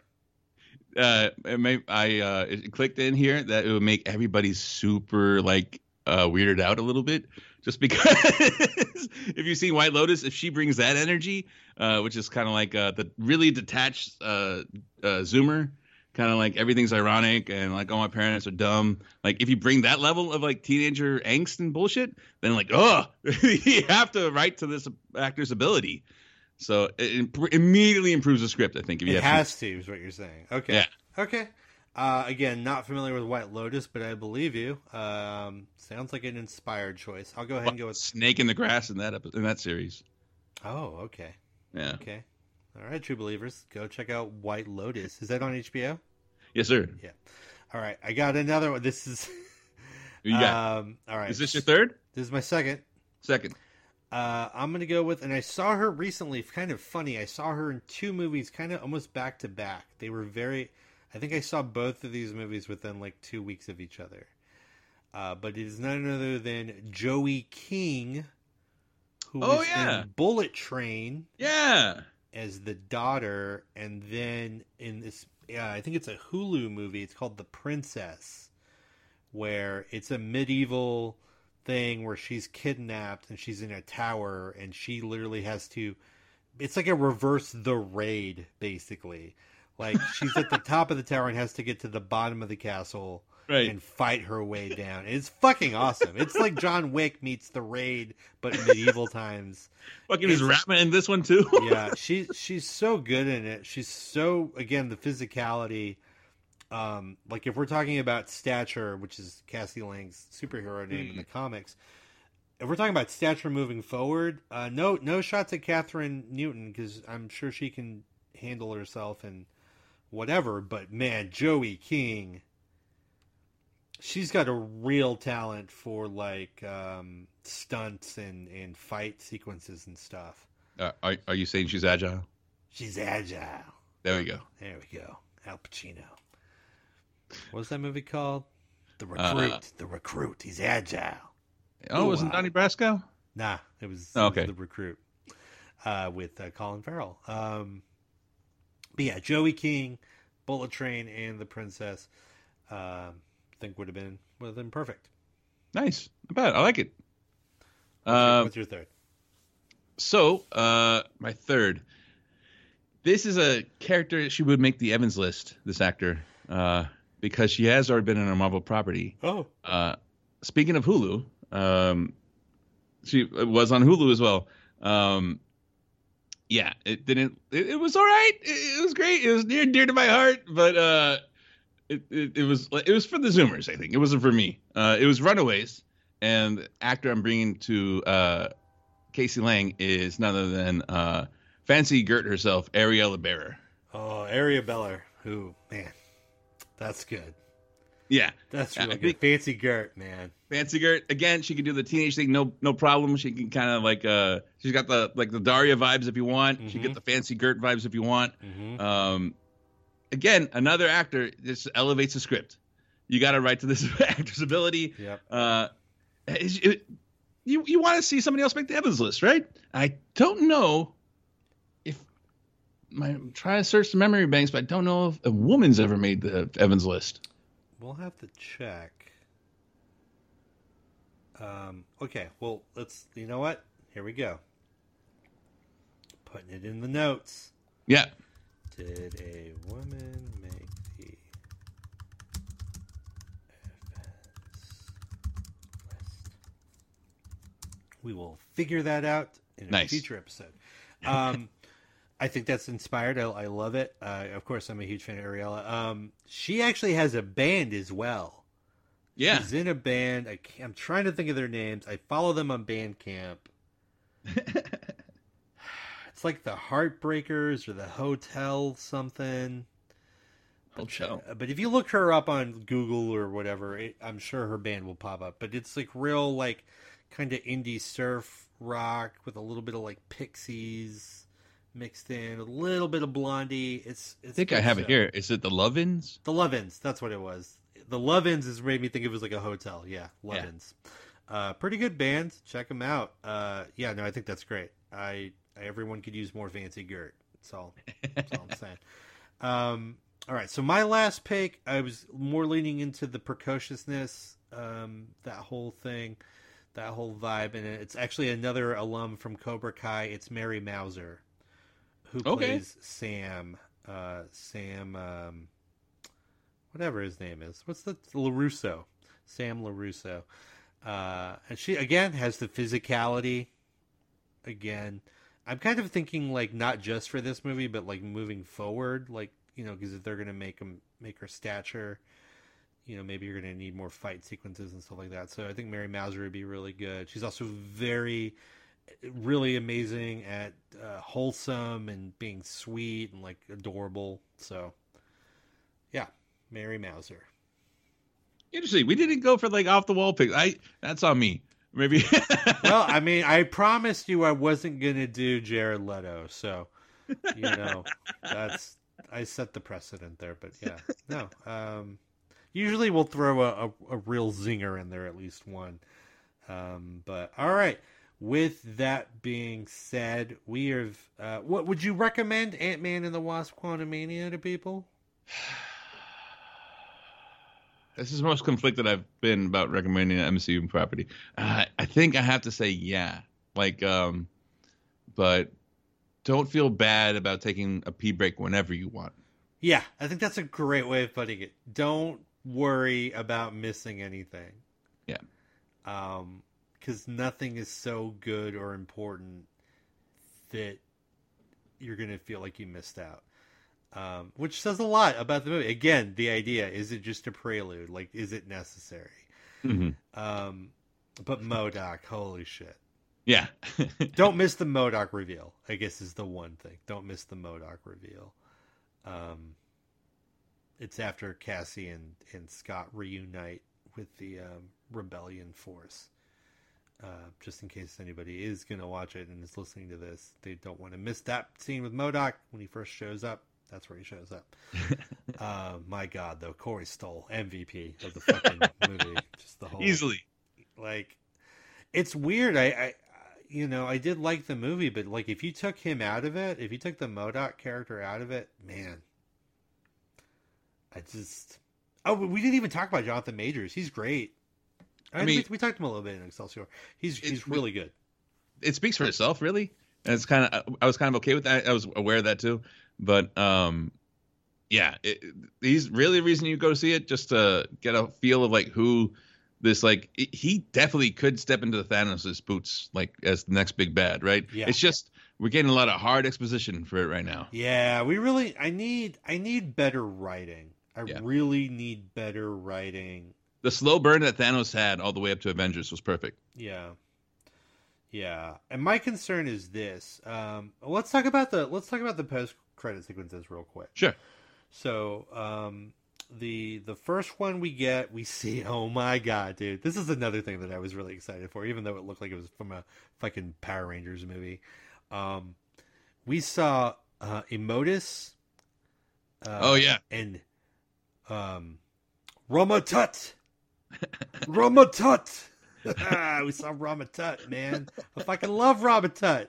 Ramatut is this goofy ass character in the Marvel comics that, like, retroactively is a Kang. It's real weird. Kang's whole situation is super complicated. I'm never going to try to explain it. If anybody really cares, just look on the internet and good luck.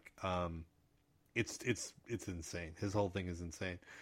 But we see that the three Kangs are together, conspiring, talking about the maybe demise of Kang the Conqueror, which is the main Kang that we see in Ant-Man and the Wasp: Quantumania. But they start talking about, one of them called the Kangs together, and they said, how many? And he says, all of them.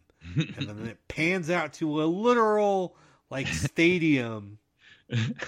And it's like, no joke, it's literally the panel of a comic book. Yeah. For the Council of Kangs. Like, it's almost like drawing, like, 1-to-1 of the drawing. It's really wild. They did an amazing job with that. But you just see like a million Kangs just everywhere. All different kinds of Kangs.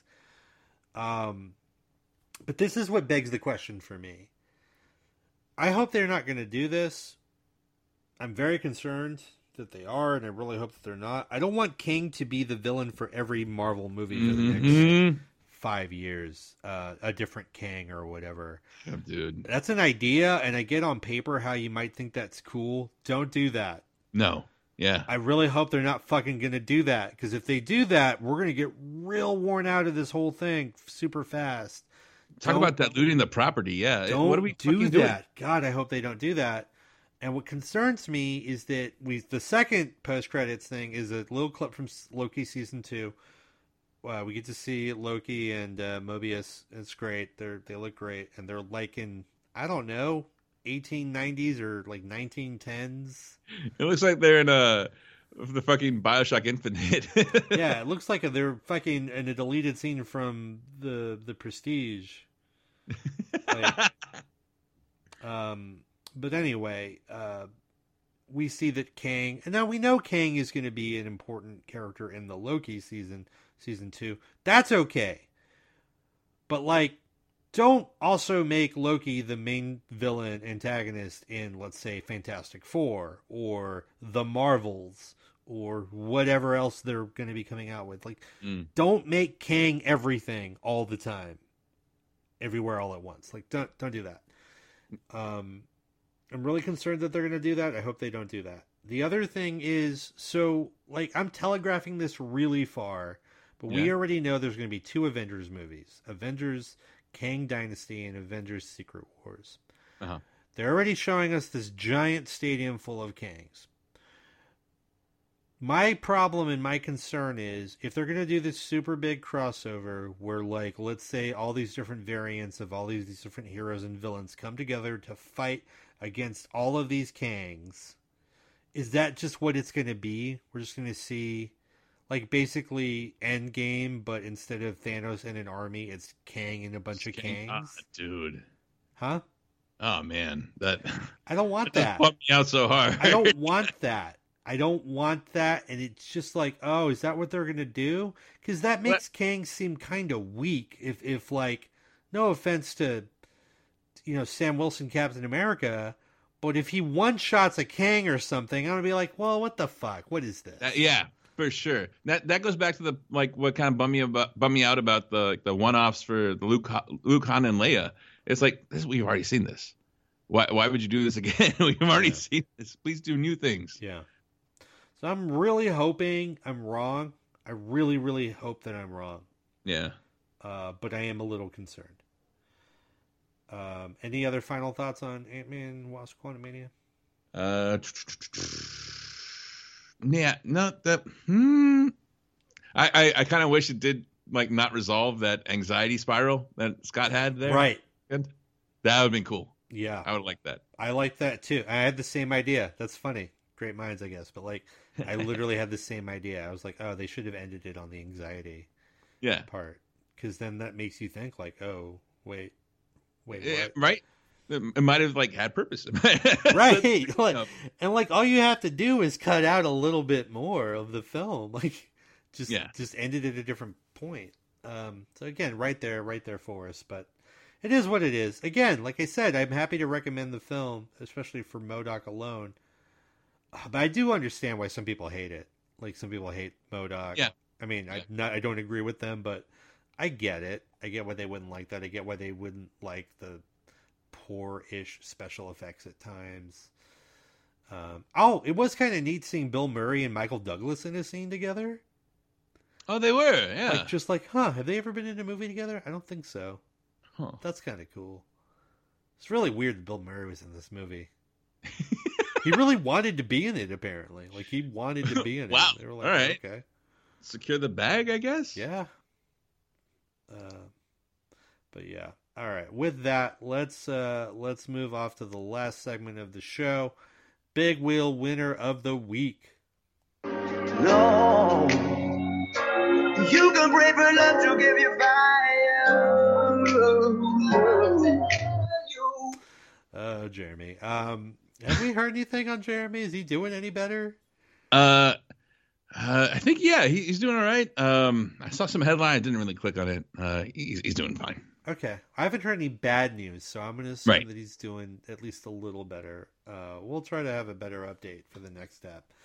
But Big Wheel is where it's just, what do you always say, Chris? It's when you're the most, but the least. But accomplishing the least, Accomplishing the least, yeah. Which is, man, there are so many. Just if we were talking about just the world in general, oh my god, endless list, endless fucking list for this thing.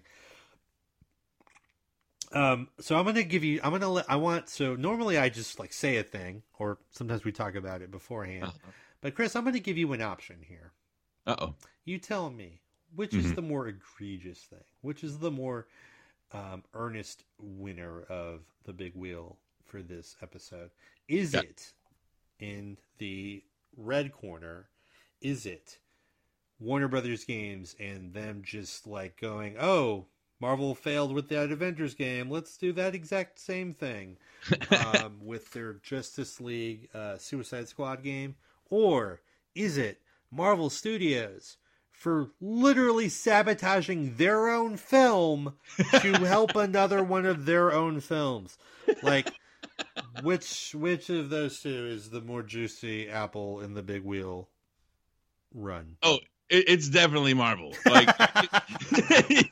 You can fix the video game. Like I said, you can patches are their thing. You can change up a game strategy after its launch, whatever. Yeah. This is done.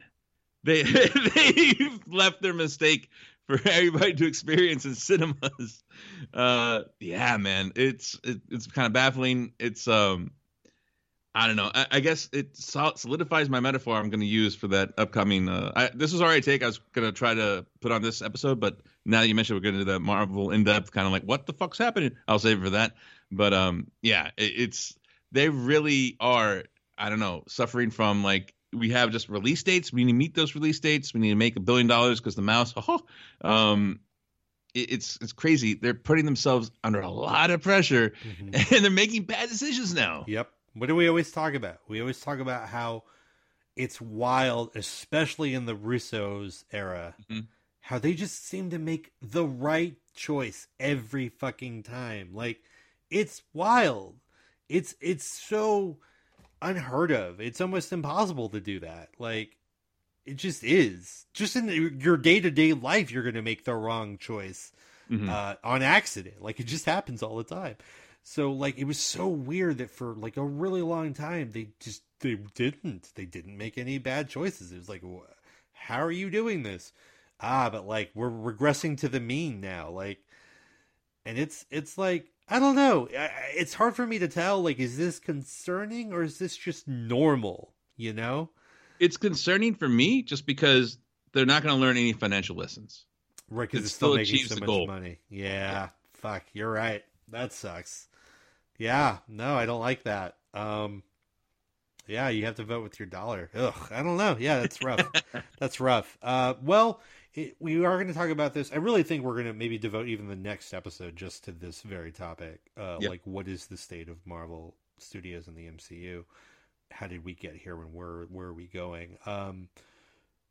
But it does seem like they are, like, Kevin and company are, at least now after this, starting to visualize what they might want to do, rethink what they're going to do, because it's like it seems like they're taking some of the TV projects off the table. Oh yeah, they've already moved Marvels around. They moved the Marvels to the end of the year. Yeah.